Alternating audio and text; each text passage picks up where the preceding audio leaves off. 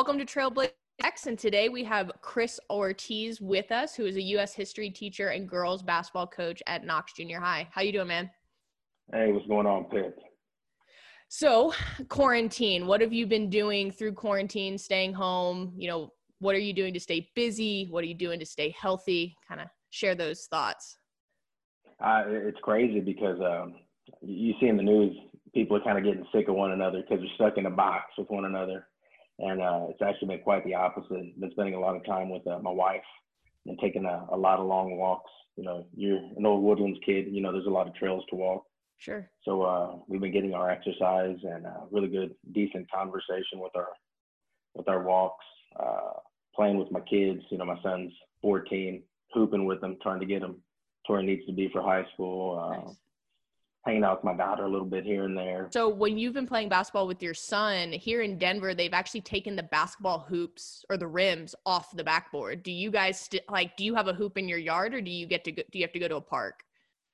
We got a hoop in our yard, but that's like kind of funny you said that. They put over here in the Woodlands, they put like plywood over the rims. Yeah. So parks are in the same shape as yours. Yeah, they took the rims off, and then all the tennis courts don't have any nets in the middle. They took the nets as well. So it's just like a cement block at this point. So pretty crazy the things that they're doing for parks, I guess, to keep people away, because I guess people won't.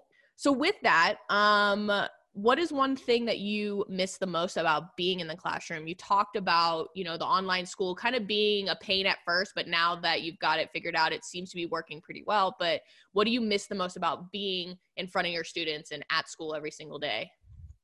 I miss the people aspect. I think that's where I excel. I think I'm able to build a connection with my students, kind of like my athletes. I take pride in knowing each and every one of my students and what makes them tick and what's their leadership style, and not having them around, not having their energy, not being able to, joke around, bounce ideas back and forth off of, just a camaraderie.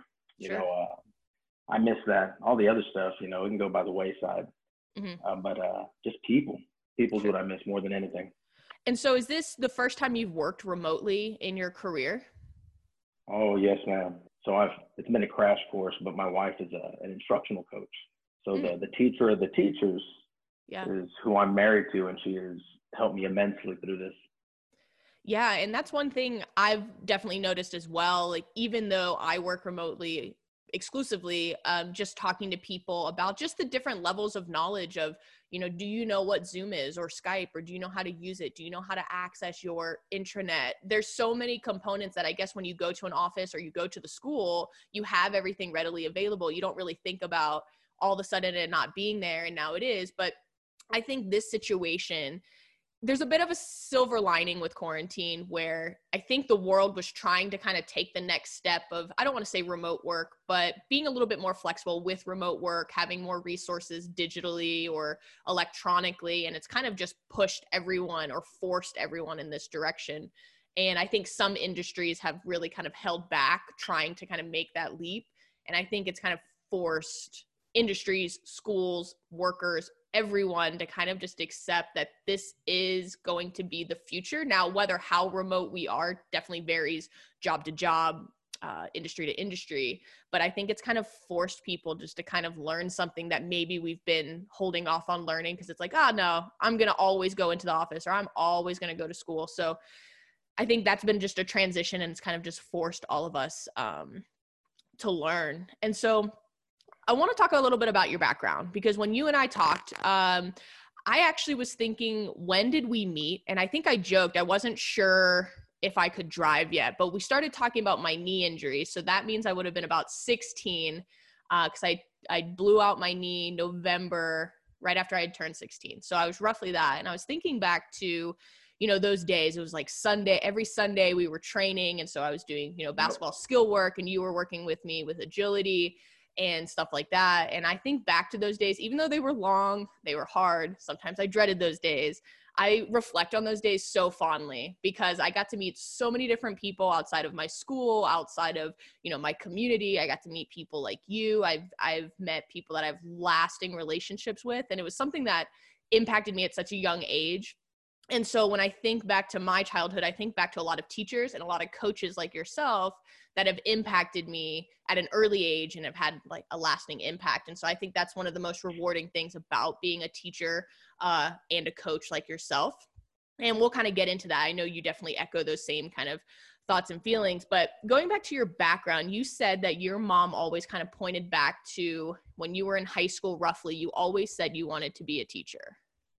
And with that, kind of give everyone a little sense of why you wanted to be a teacher at such a young age. You knew this was something you were destined to do. I don't know. It's a little funny. I think it's a calling.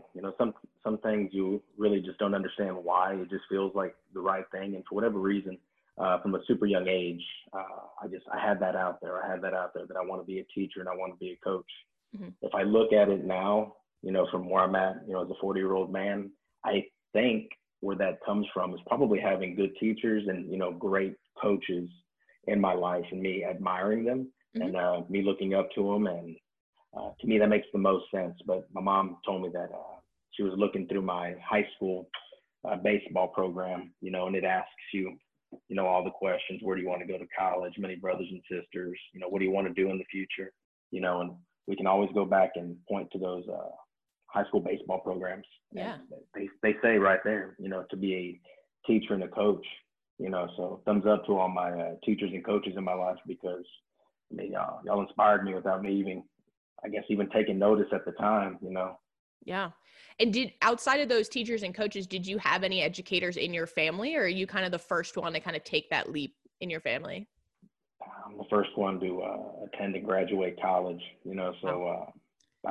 first one to take the leap, so to speak. You went originally to Missouri Valley College to play baseball, correct? Mm-hmm. And so you coach basketball now. Did you ever want to become a baseball coach, or did you kind of always think basketball was what you wanted to coach? No, actually the baseball route was the original plan. Got it. How could you not want to play baseball? You got the beautiful green grass, you got the sunny days, you got the interaction with the teammates. Sure. But just, life kind of threw me a curveball, and basketball presented itself as an opportunity, and I hopped on basketball. What position did you play? I was a second baseman, played a little bit of middle infield, but, as I got older, gravitated towards second base, because the guy playing shortstop ended up being a really good guy, got a scholarship, played at Baylor, nice. Got to the major leagues, played for the Astros for a little bit. So I had a stud on the other side that there's no way I was going to beat out.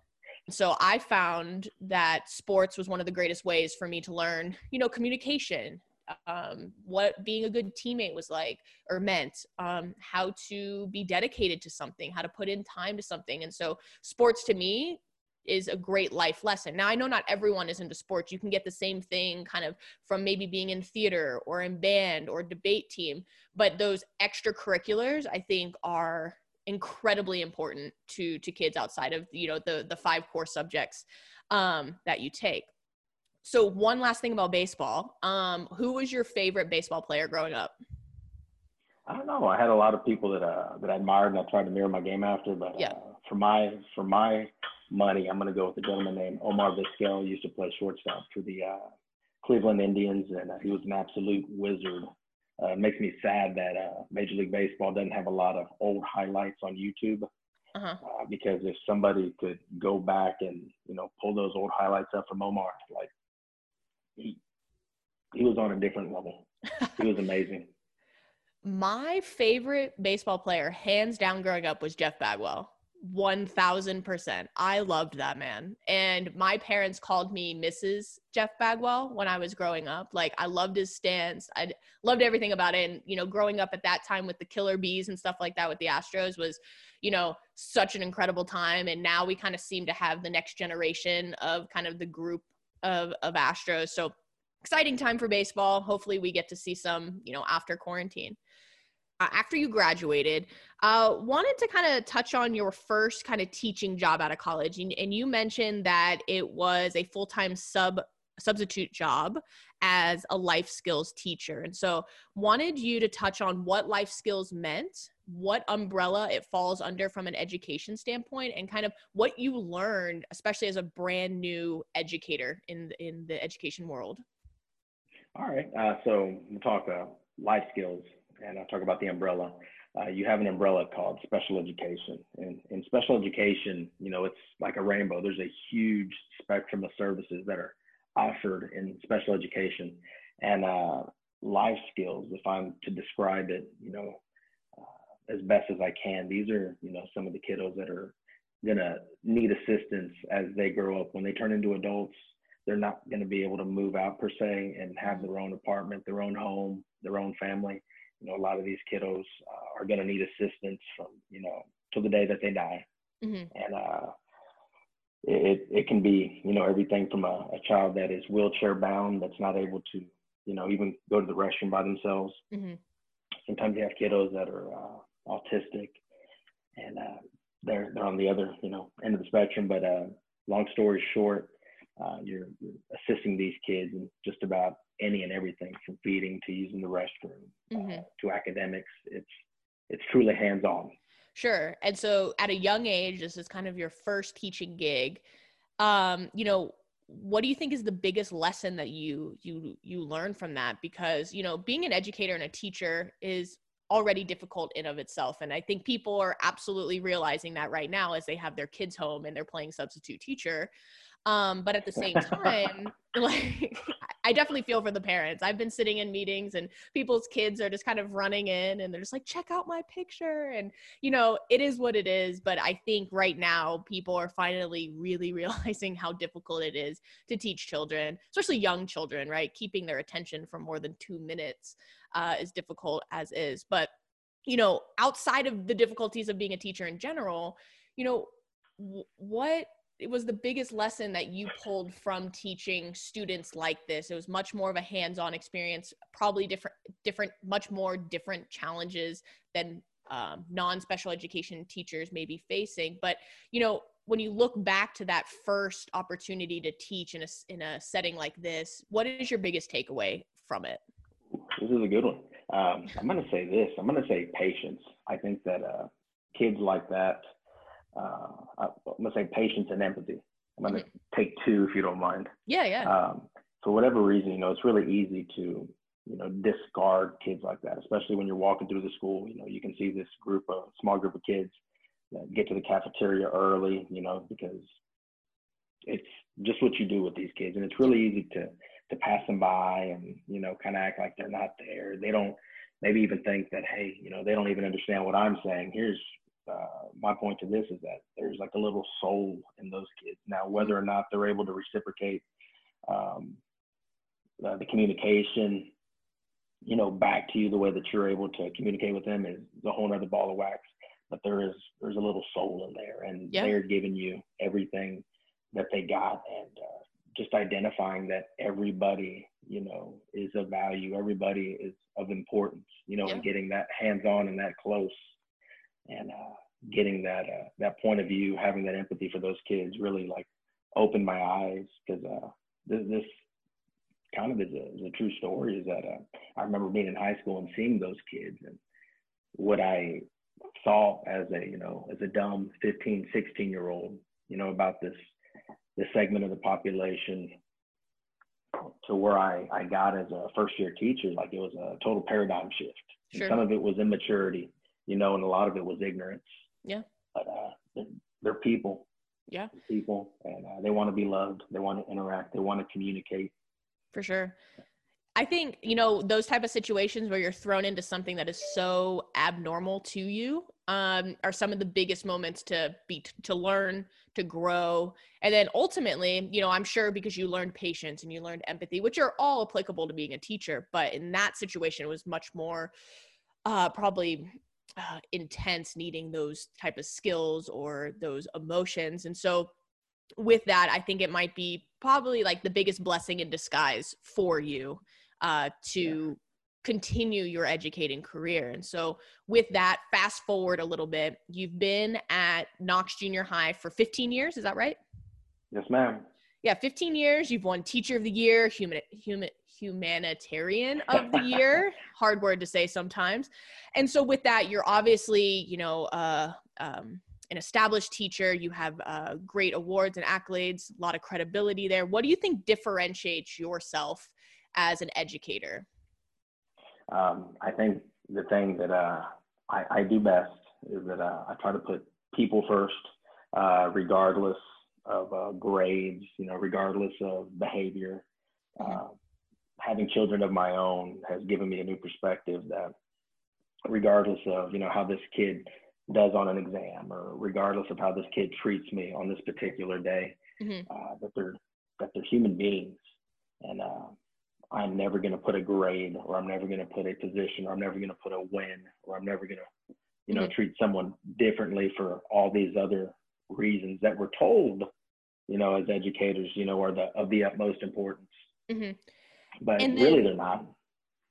And with that, you also talked about, when we talked the other day, you try to tie in kind of what you've learned from sports and coaching, and also what you learn from a teacher. Whenever you work with, you kind of try to marry the two, teaching and coaching, and teach your lessons or point across. And why do you think that is successful, at least for you, because you are a coach, right? So I think you're able to make that connection. And why do you think marrying both kind of your education hats and your coaching hat when you're dealing with children, why do you think that is so successful? Well, the crazy part is that people like to compartmentalize, and they want to put them in two different buckets, right? Yeah. But it's all the same thing. And like, it's all education, and if you put them into two separate buckets, you're really like selling yourself short as a teacher, and you're selling yourself short as a coach. If I go out onto a basketball court and I'm instructing a group of kids, I'm a teacher. You know what I mean? And I hop in the classroom and I'm, teaching U.S. history.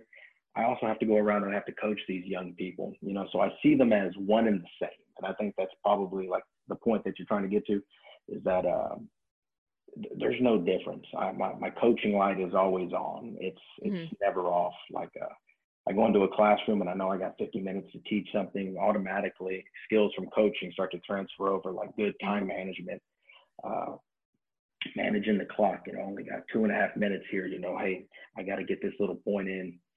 So both, go back and forth. Let's say that I'm trying to teach a basketball player, right? How to say do a specific move. Well, I can't go and, start yelling at this kid and berating him and belittling him because I'm instructing the kid. I wouldn't do that in the classroom, right? Right. So why would I do it out there on the field, or why would I do it on the court? For sure. Just to understand that they are one and the same.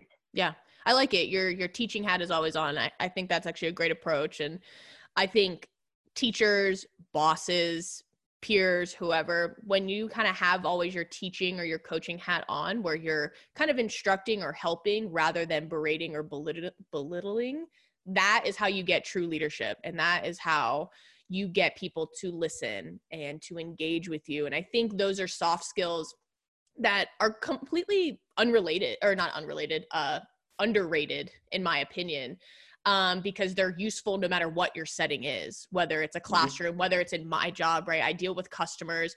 In what you were talking about with time management, same thing. I have meetings that are 1 hour. Some of them are 9 hours. I have to be able to kind of mentally go through and be like, okay, I'm going to do this for this long. Okay, this went over. What am I going to cut? And you have to be able to make these decisions kind of on the fly. But also, having the soft skills of dealing with these people. If there is a challenging moment, how are you going to handle it? Are you going to do it more with your teaching and coaching hat on? Or are you going to kind of buckle down and, berate people or belittle them? And so, like I said, I think those soft skills are incredibly important. I think people and young people should learn them in general. And I think it'll take you far in life, no matter what you decide to pursue, at least in my opinion. Just saying. I agree. So, all right. So right now you're in the traditional classroom teaching U.S. history, but before you got there, you mentioned that you worked with kids in special development, and you call that SDC. And so for those who A, don't go to Texas schools, or B, don't go to public school, what does SDC mean? It actually differs like from district to district, but SDC in the Conroe ISD lingo or jargon is a social development class. And you have some kiddos that are battling some social, some emotional issues, so you may have some kids that fire up, really quickly and could possibly, get violent, toss a desk or two, or, swing a little something at you. You got some kids that got a real big fight or flight response. So they may, you present them with something that doesn't make them happy, and you better watch the door because they're up and out. And the next thing you know, you're walking outside a quarter mile trying to, talk them back into coming inside, and everything in between. Sure. And that was a very interesting experience. No day was like the day before. It was different each and every day. I can imagine. You also got to remember that in the 7th or 8th grade, it's probably like the roughest time for anybody trying to find themselves. Like sure. It's goofy. My dad brought some pictures over last night of like me and as a 9th grader. Yeah. And, just looking at it made me think like, what was I thinking? Yeah. It's a tough time. It is. I do not ever want to go back to being 13. No. But one thing that I found interesting with these kids, because you're trying to connect, you're trying to give them different outlets as well. You mentioned that you would bring people from the outside, perhaps to your classroom, or you would go outside and you would have special guests, like, people that fought in UFC or anything like that. And so just talk about, who you brought and why, and how those kids responded to that kind of non-traditional education setting. Yeah, well, these kids are non-traditional. They're allergic to sitting in a desk for 7 hours a day and doing everything that they're told. Yeah. And truth be told, there's a lot of kids that are like that. They're just able to play the game, long enough to not explode. But we try to be very non-traditional. Had a very, it's mostly guys, so I'd probably have like for every 10 guys, I'd have 1 girl, so there's a lot of testosterone flowing through these little boys' veins, so we try to take them outside a lot, play a lot of football with the kids, have them do a lot of track activities, take them out to the triple jump and long jump pit, take them out to the track and have them jump hurdles. I'm trying to think what else.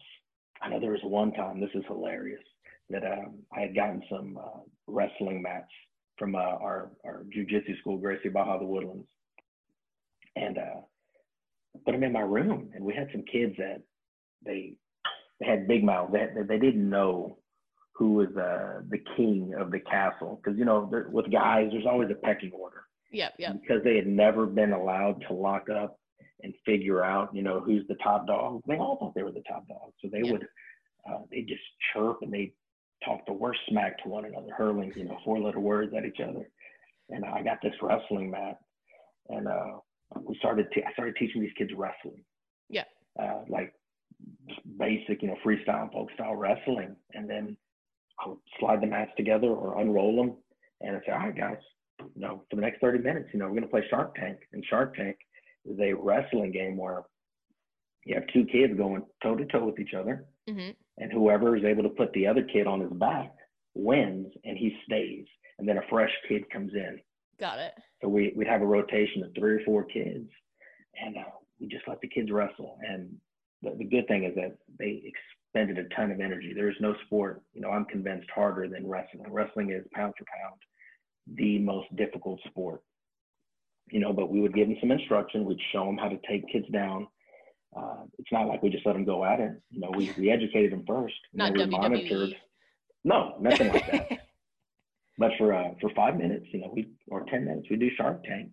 And, number one, their energy had been expended. But number 2, there became a pecking order, and they had a mutual respect for one another that they didn't have before. Sometimes we don't respect people because we think that maybe we're better.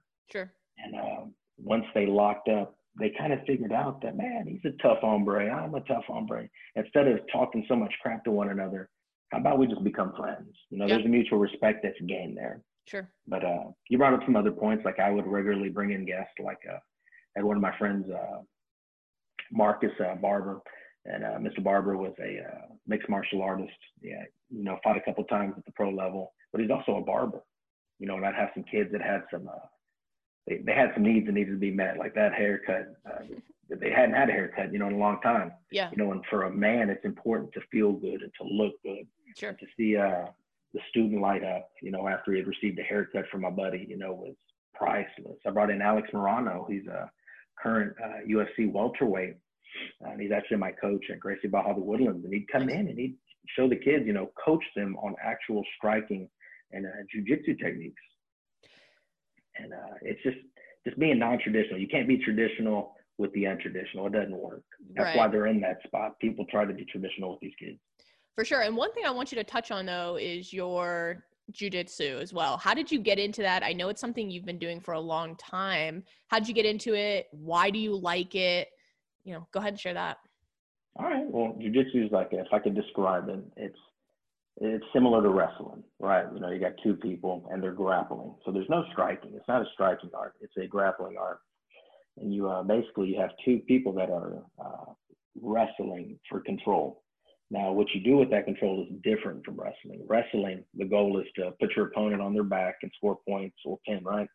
With jiu-jitsu, it's a little bit different. You are trying to take your opponent down, but you're trying to submit them.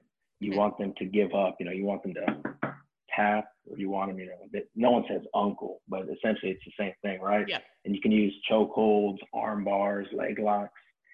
And it's probably been like one of the biggest catalysts for my development as a human being. We got a wonderful school here in the Woodlands. It's called Gracie Baja the Woodlands. The ownership, starts at the top. The ownership is first class. They do so much for our community, but just the sport in itself. Like, think about this, Bib, and this is why it's such a wonderful sport. You have a sport, you have a hobby where you routinely get humbled. Like, when I first walked in, I thought, I'm in good shape. I can lift a lot of weights. I'm fast. I'm strong. And I get on the mat with a guy that's probably like 20 pounds less than me. Yep. And he's probably got 10 years of experience on me. But I'm thinking, like, I can take this guy, no problem whatsoever. Give me a couple minutes and he's done. Yeah. He just played with me the same way that a cat, plays with a baby bird or something, or a small snake. Like, I was hooked at that moment. Yeah. Because of the ease that he handled me. But then also, like, you grow as a person when you eat so much humble pie. Yeah. And the more that I get into this combat sport, like, the less I actually want to, get in an altercation outside. So it's really taught me, different avenues. And it's really like human chess too. You just really, your brain's working. Yeah. It's not speed, strength, skill. It's really like, how do I get out of this situation? How do I be patient? And how do I, move this chess piece from here to there and not get tapped out in the process? Yeah.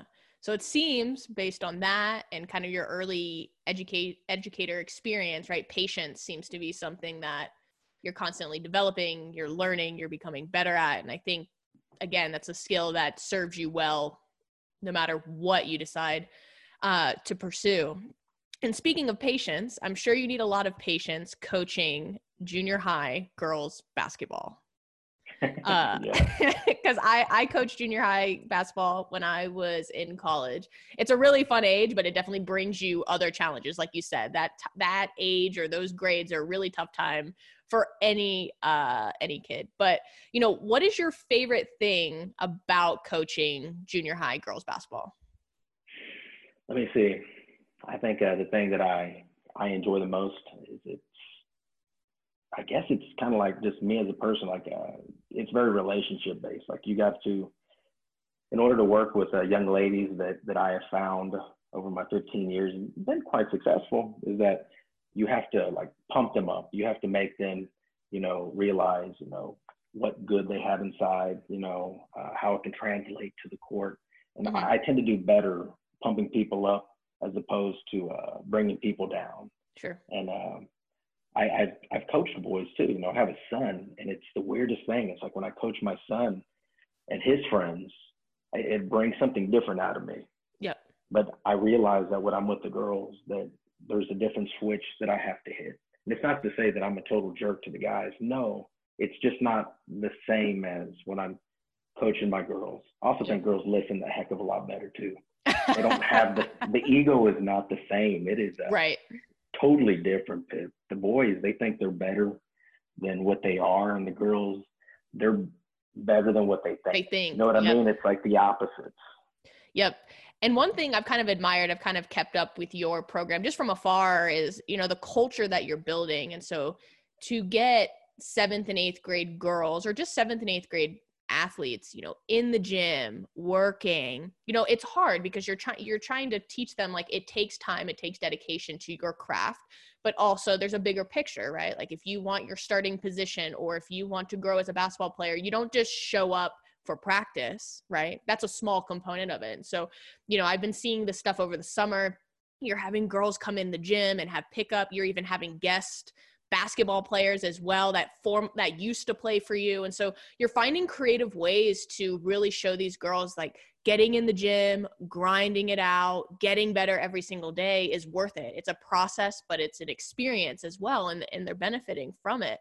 But, like, what are some of the ways that you have kind of built your culture? It seems that Knox has a very unique basketball culture. I think it's cool. I know one thing you have is, like, those wrestling belts that you kind of hand out to your girls. So go ahead and share kind of the background story to it and how it's led to kind of this iconic moment in your program to get the belt. The wrestling belt's an interesting story. I'm a big wrestling nut myself, ever since, good Lord, probably like 86, 87, I've been hooked with professional wrestling. That's like my drug of choice, right? And I just thought it'd be really neat if we could find, outside the box ways of motivating kids, because there's a lot of time-tested ways, to motivate kids. And the belt is kind of time-tested. The only thing that's changed is, like, the carrot and the stick. Instead of, doing something, like a pat on the back, something tangible, like a big belt that I have the kids, wear throughout the course of the school day. Yeah. Is it brings a lot of attention. And also, like, changing with the times. Like, with the kids, you have to change with the times. Attention is huge. You look at different social media outlets and you see followers and attention, shining the light on the kids. So with the wrestling belt per se, it's funny because, like, it started off as, like, one of the cheap $10, styrofoam belts. And I probably used it maybe like 10 years ago, 8, 9 years ago, something like that. And the kid would get it for demonstrating some kind of quality that I was looking for. Like, were they a good teammate? Were they extremely, did they persevere that day? And I'd pick out a character trait that I wanted to highlight. And you bring the kid up there, and then, you just, in front of 100 of their peers, you just let them all know, this is what I was looking for. This is what this kid did. It had nothing to do with the number of times they put the ball in the basket. It had the number of times that they were able to get up and then finish the activity that we worked on. Yeah. So I started off, using it in that capacity. And as it picked up steam, because it's picked up quite a bit of steam. Yeah, it has. It looks awesome. Belt. I went and, spent $100, on a real nice replica. And man, these kids, they go nuts over it. But it's really not the belt per se. It's, for me, the coach, it's what learning, what teaching can I do via the belt. The belt's just the vehicle. Yep. You know what I mean? Like, the lesson that's embedded and the lesson that I could teach to all the other kids by giving that one child the belt. Yeah. It's like, that's the secret sauce. Yeah. When I coached middle school as well, or junior high, I kind of did the same thing. I didn't have a belt. I had my old college jerseys. That was kind of what I gave them. And they just thought it was so cool to wear, something that had a college name on it. And the response was incredible. Like you said, though, it could be something really small, like, maybe someone I knew on the team was just having a bad week, but they put in that extra effort, right? I saw that they ran that last sprint really hard. Here's the jersey, hard work pays off kind of thing. And especially at that age, those type of moments, the belt, the jersey, to us, they're kind of small. You're kind of like, okay, cool. But to them, it's a really big deal because they're getting the attention, they're getting the praise that at that age, right, they're kind of looking for, right? That validation of, did I do a good job? Do my teammates, respect me or admire me for that effort? And I think it really feeds into everything that you're trying to do as a coach, especially for that age, which is a very difficult age. Can I make one point too, Pip? Yeah. Something else too, like being a parent too, and seeing the power that a coach can have over a child. Mm-hmm. I tell my son and my daughter, I have not told them anything different that, their coaches have told them. But since it comes from a different mouth, then it tends to make sense, right? So Always. my son or my daughter get a good coach, you can just see like their life light up. Yeah. And having that perspective, being able to see how my son lights up whenever, he comes home and tells me, oh, coach did this and coach did that. And he said this about me and that. It makes you realize like the power of a good coach. And I don't know if I can make this any more abundantly clear, speaking to any coaches that are out there listening, we wield enormous power. And if you're not using that power for good and you're not, making people's lives better, like, man, you're a sham.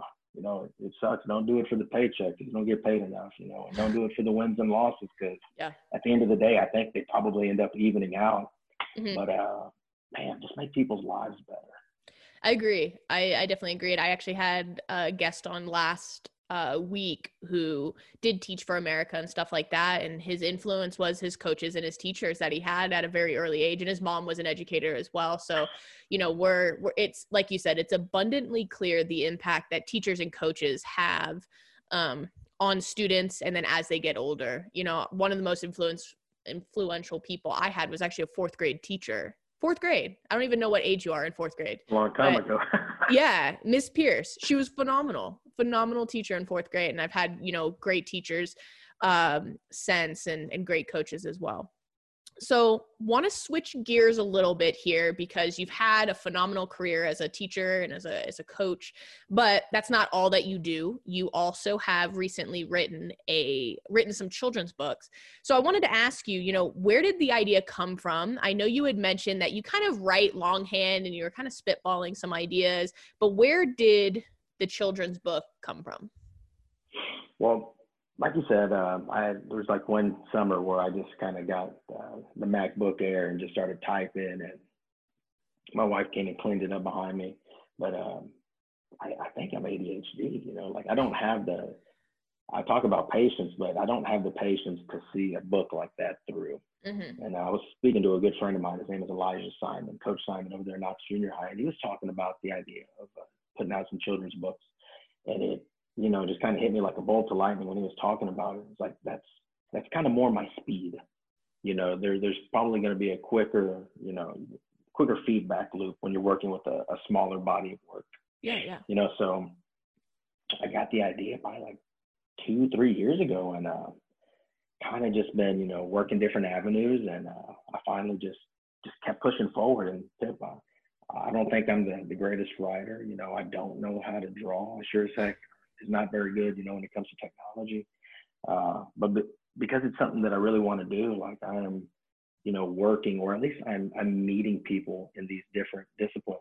And I'm going to push the product through. And my goal is not to make a ton of money. My goal is just to do. I definitely understand that. That's kind of the idea with the podcast. It was kind of just, let's see what happens. I wanted to do something and talk to people. And my intention is not, like you said, to make money or anything like this. It was just to do it for my own personal kind of satisfaction. Also, hopefully someone learns from it, even if it's one person, right? That's a benefit in my book, right? So I completely understand that. And so I know you mentioned that you don't draw. And so it's a children's book. There are pictures. How did you go about finding an illustrator? That's something I know nothing about, kind of, especially when it comes to publishing a book. How do you find these people to help you through this process? Some of it's luck, and some of it's just like being good to people. Like when you're good to people, it allows you to reach out to them, and then proposition them with with a job. So like I have 3 artists that I'm working with, all 3, actually 4 now. Wow. But all 4 of them, are amazing at what they do.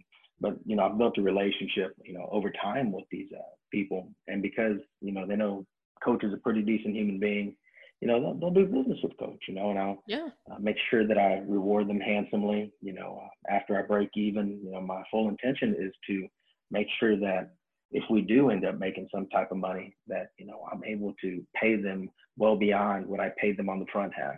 Yeah. And so just knowing people, just networking, like being good with people is a superpower. It's up there with intelligence. It's up there with perseverance. You can name all these, these different attributes. But just like being good with people too is also a skill. And I really wish it was taught more in school, just Yeah. the same way that they teach history or math. Yeah, I'm with you. One thing that I have a lot of conversations with, especially younger people, like high school or college, is like the importance of a network and also maintaining that network, right? It's not just making the connection and then saying, okay, cool, I met this person yesterday. It's really maintaining it. And it's things like reaching out, checking in if a life event happens to the person. And even if you don't know them that well, congratulations on getting married. Congratulations on your first child. If something happens, send them your best wishes, write a thank you note. Like I helped a girl who is about 3 years younger than I am. She's found herself looking for a job all of a sudden. And she wrote me a thank you note, And so now it's one of those things where if she reaches out or I see something, I'm more proactive or I'm more likely to do it because I'm like, wow, she really appreciated my time. Right. And so Was I it think handwritten? yeah, it was handwritten. I still write handwritten thank you notes. I still handwrite thank you notes. My mom beat that into our brains, and there's a lot to be said about it. And I That's how to think, differentiate though. Like that is like the further we get into the future, old school ideas mean that much more. So like, man, your mom did good. Tell Mrs. Pitt that Coach said, man, hell of a job, Mom. I have a lot of stationery right here. I have a lot of stationery because I find myself writing them all the time. But like you said, right, being good to people, nurturing those relationships, like anything, right? Any relationship, whether it's a networking relationship, whether it's a friend, whether it's a family member, relationships take effort, they take time. And so I think when you nurture those relationships and the people that and you're good to them and you're a good person, people are willing to help you, right? People are willing to help people who want to help themselves and also want to help other people. And so I think, like you said, it's one of the things that is up there with being a successful person, however you want to define success. But being intelligent, having patience, persevering. And I also think the ability to nurture relationships is top 5 as well, at least in my opinion. So these books we talked about, you have 3 of them. One is called Dear Mama. Next one is Drive Slow. And the last one is My Block. And you said these are all based roughly or mostly actually on personal experiences. Yeah. And I'm moving just a little bit because I'm going to actually get one of the books. It's the non-finished copy, but that's all right. It's close enough to where I can show y'all. Sneak peek. Yeah, but they're pretty much, all based on, all of my books are all based on, personal experiences. The first one that's coming out that I'm about to show you, at least the cover on. Oh, thank you for being patient, Pip.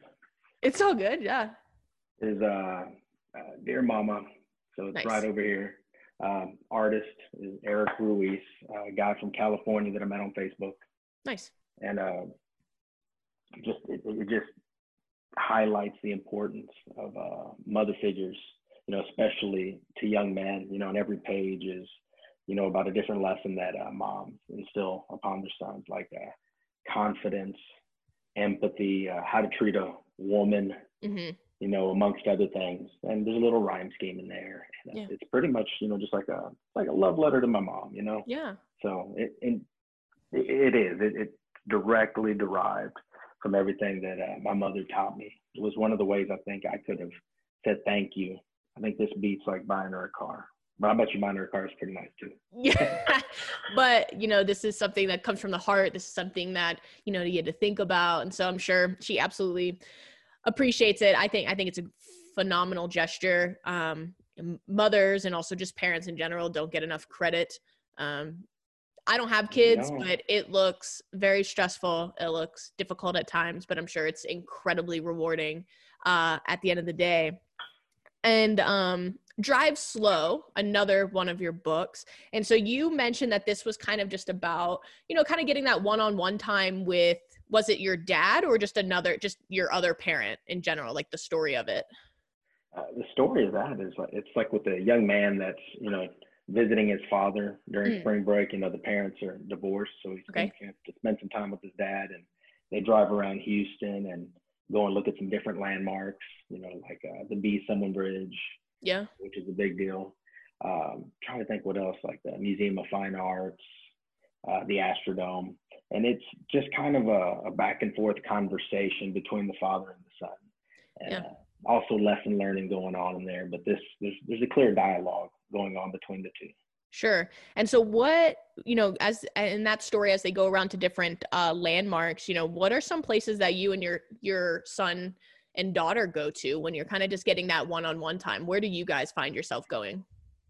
I guess like if I'm going to pick somewhere that's a pretty commonplace, like we like movies. And I think there's a whole ritual about getting the popcorn, getting the right drink, getting, the right box of candy. It's not necessarily, I see my kids every day, right? Right. So we don't always go to the B-Sumlin Bridge, or we don't always go to the Astrodome. But for us, movies are special, Yeah. And here's something that's kind of funny, and I'm cool with saying it, but, we will skip school to watch a premiere of a good movie. We'll go to the midnight showing. Yeah. And I'll take the day off, and I'll tell the kids you're not going to school the next day. So movies have kind of been something that are special to us. I know, like we went and watched Godzilla when it first came out. Trying to think of some of the other movies, maybe one of the Avengers movies. Yeah. We'll just flat out skip school and go watch a movie. Those breaks are important though, and you're building memories. Like, for example, next Friday, I'm taking off. Don't know what I'm doing, but it's just a moment to just take a step back, take that mental break. In Colorado, right, we have the mountains, so maybe go out there.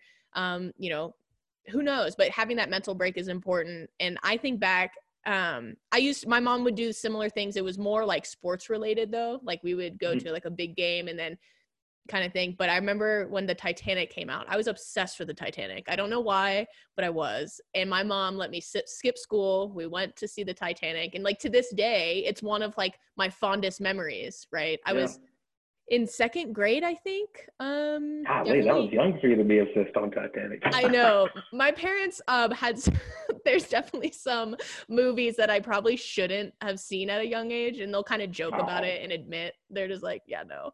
But I really like the Titanic. I think part of it is because I think it's my great grandmother on my dad's side, I think was supposed to get on the Titanic. Something happened, I don't know, and so she came over on like a sister ship. So to me, that was like really fascinating at a young age, where you kind of realize that if that would have happened, you would not be here. And my grandfather, my dad's dad, gave me a original copy, a 1912 original copy, New York Times, of, I guess, like the news reporting that the Titanic was setting sail. And so again, I look back on that memory so fondly because there's so many different aspects to it. And I don't know what I missed in school that day, but I turned out okay. And I had a great memory. That's the thing. Yeah, I had a great memory. Take it from a teacher. It doesn't matter. It's not like the subject that we're teaching is of the utmost importance. Like what's important is that, like, we instill the love of learning, so that once you get to that career path, or once you get to where you want to be, or you get to a spot where you truly feel inspired, that you're able to learn. It's not the subject matter. I don't remember anything from United States history, when I learned it back in junior high and high school. I remember absolutely nothing. Yeah. But I did somewhere along the line capture the love of learning. And because I have that love of learning, there's nothing that I can't learn and I can't really do except for fly. Yeah, except for flying, teleporting. There's a couple things. But no, I'm with you. I think I tell people be curious. I think that's one of the most important things to do, especially when you're younger and then in your career path. Because if you're not curious, your job or your career can become very boring and unfulfilling, right? And being curious is how you kind of take those next steps, whether it is just taking a course, or you're like, ooh, this is another job that I might want to pursue, but I need to learn X, Y, and Z to be able to do it. And so I think curiosity is another top 5 attribute type of thing that you need to have to be kind of successful. So one thing about the books, they're not out yet, right? Or are they? Oh my goodness. I got one that's been on the 2-yard line for it seems like a month now. Okay. There's a lot of different boxes you have to check whenever you're putting out like a piece of decent literature. And like this first one, Dear Mama, like it's ready to go, but for whatever reason, since I'm self-publishing, I'm not very patient. I don't want to shop it around to different publishers. I just want to put it out there like the great mixtapes back in Houston when the Houston freestyles were coming out. Yeah. There's like a slight formatting error that probably doesn't make a difference to anyone, but I can see it. Yeah. It's your work. You want to put out the best work. So I am pump the brakes, and I am going back and forth, with the formatting people. I'm like, come on, man, let's get this right. Because I've taken 7-8 months. What's another like 2-3 weeks? It's nothing. Patience. Yeah. Patience. And so where will they be available once they get across that 2-yard line? I'm going to go through Barnes & Noble Press. They seem to have a pretty friendly way of being able to upload your content and get it out, so people can go to Barnes & Noble Press. They can find me, Christopher Ortiz. They can search me up by my books, and there'll be links where they can order the books, and then you'll have it shipped, from Barnes & Noble's Press. Nice. Because one of the good things about that is that you don't have to front load a ton of money to buy like 500 copies of your book. Okay. That'd get pricey. I don't have an extra, $1,000, $2,000 lying around to buy my book, 500 times to pass it out. So I've kind of cut out a step and saved some money. We'll see what happens. I don't know. Yeah. Well, that's exciting. So Barnes & Noble, I'll have to keep an eye on that. And I've been following it on Instagram and just kind of the different books, the illustrations, and it looks awesome. And I'm excited for you. Like I said, you've had a great career as an educator and a coach, but this is great that you have kind of this creative outlet or this side project. And I know you kind of dabble in quite a few things, but I think this is another kind of connection to you as an educator and a coach where you're teaching lessons, right? And I think one of the great things about reading or in art in general is it's kind of open for interpretation a little bit. What does it mean to you? So Dear Mama to you means something, but if I were to read it, right, or a 7-year-old were to read it, it might mean something a little bit different. And so I think that's the power behind art, is you can still have these moments of teaching, but people can kind of take away different things depending on who they are, their experiences, and where they are in their current life. So, touche to you. I'm excited for you. I think this is fantastic.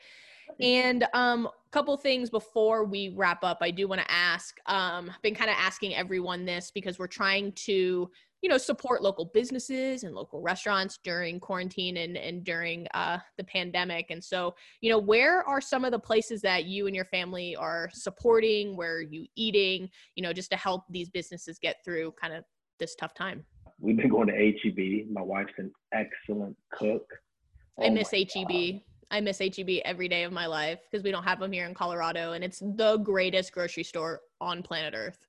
You're right. And what do they do differently? It's like it's their customer service, which is, heads and shoulders above everybody else. Everyone has the ability to put food on the shelf, right?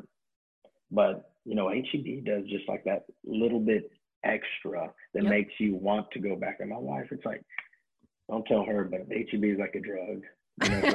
That's the only place that she'll go. I get it. And so you said your wife is a great cook. What is your favorite thing that she cooks? She does it all well. I don't have one thing, because what she does that's super cool is that she follows people on Twitter, right? Mm-hmm. And she kind of figures out what's the new hot cooking book. And I can see him from where I'm at right now. I wish the spine was facing me so I could read the name of who did it. But I know, like, she's got some Christy Teigen books. Yeah. Man, Christy Teigen's fire. And there's this new lady. She just purchased a couple of books off of her. And I haven't had a bad meal cooked by my wife.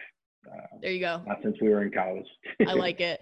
So you're from Houston originally. One thing I miss about Houston is just the restaurants in general, and just the cooking and the different cuisines and the different types of food and the fusions of food almost, right? And so if you could eat at one restaurant in Houston, or maybe I'll give you two because it's a tough call, where would you eat? All right. I don't know if there's a restaurant, but I'll tell you what I want. I want a big, fat, juicy steak. Yeah. Like, for whatever reason, like a steak is always calling my name. Say Saltgrass Steakhouse is what's really calling my name right now. Yeah. But I haven't been there in a year. Yeah, I haven't eaten at Saltgrass in a long time, but I remember I used to go with my dad, and they used to have these things. They were called like the like the Rattlers or something, and it was like these stuffed jalapenos wrapped in bacon, and it was like fried. Phenomenal. But I haven't been to a Salad Grass in a while. I just thought about it.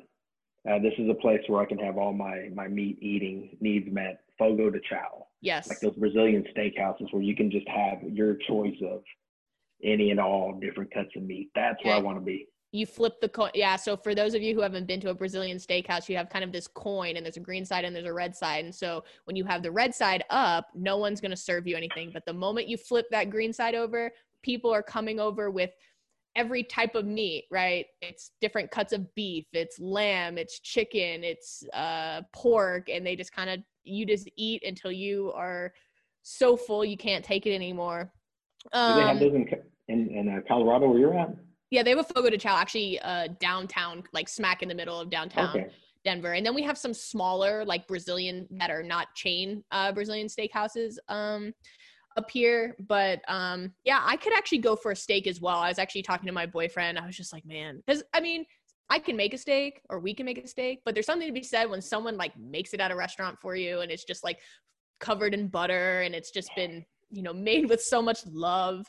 And so we've kind of been trying to figure out, there's a butcher down the street from us that we might kind of give a whirl, but yeah. So, I really appreciate you coming on and being willing to share your story. We've known each other for quite a long time. It's actually crazy to think I met you when I was 16. I'm 28 now. And just kind of the path life has taken both of us. And I would say, life has been good to both of us. So I'm glad that we were able to sit down, share your story, hear your thoughts, and also just get it out there that you have this children's book that should be kind of hitting the shelves at Barnes and Noble soon. And I really appreciate you coming on. One thing just to kind of put in a little bit of a plug here. If any of you want to continue and follow Trailblazing Techs, there is a Twitter account and an Instagram account, both of which have the handle Trailblazing Techs. And I'll be tagging Chris and all of my other guests to kind of follow what they're doing, but also what the podcast is doing as well. And so any last words, Chris, to anyone before we kind of call it a wrap? I don't know. Just thank you. Just everyone be nice to one another. We'll get through this. And I don't know. Hopefully see everyone on the flip side. It's getting lonely. Yeah, for sure. Well, I hope you and your family stay safe and healthy, and we'll definitely chat soon.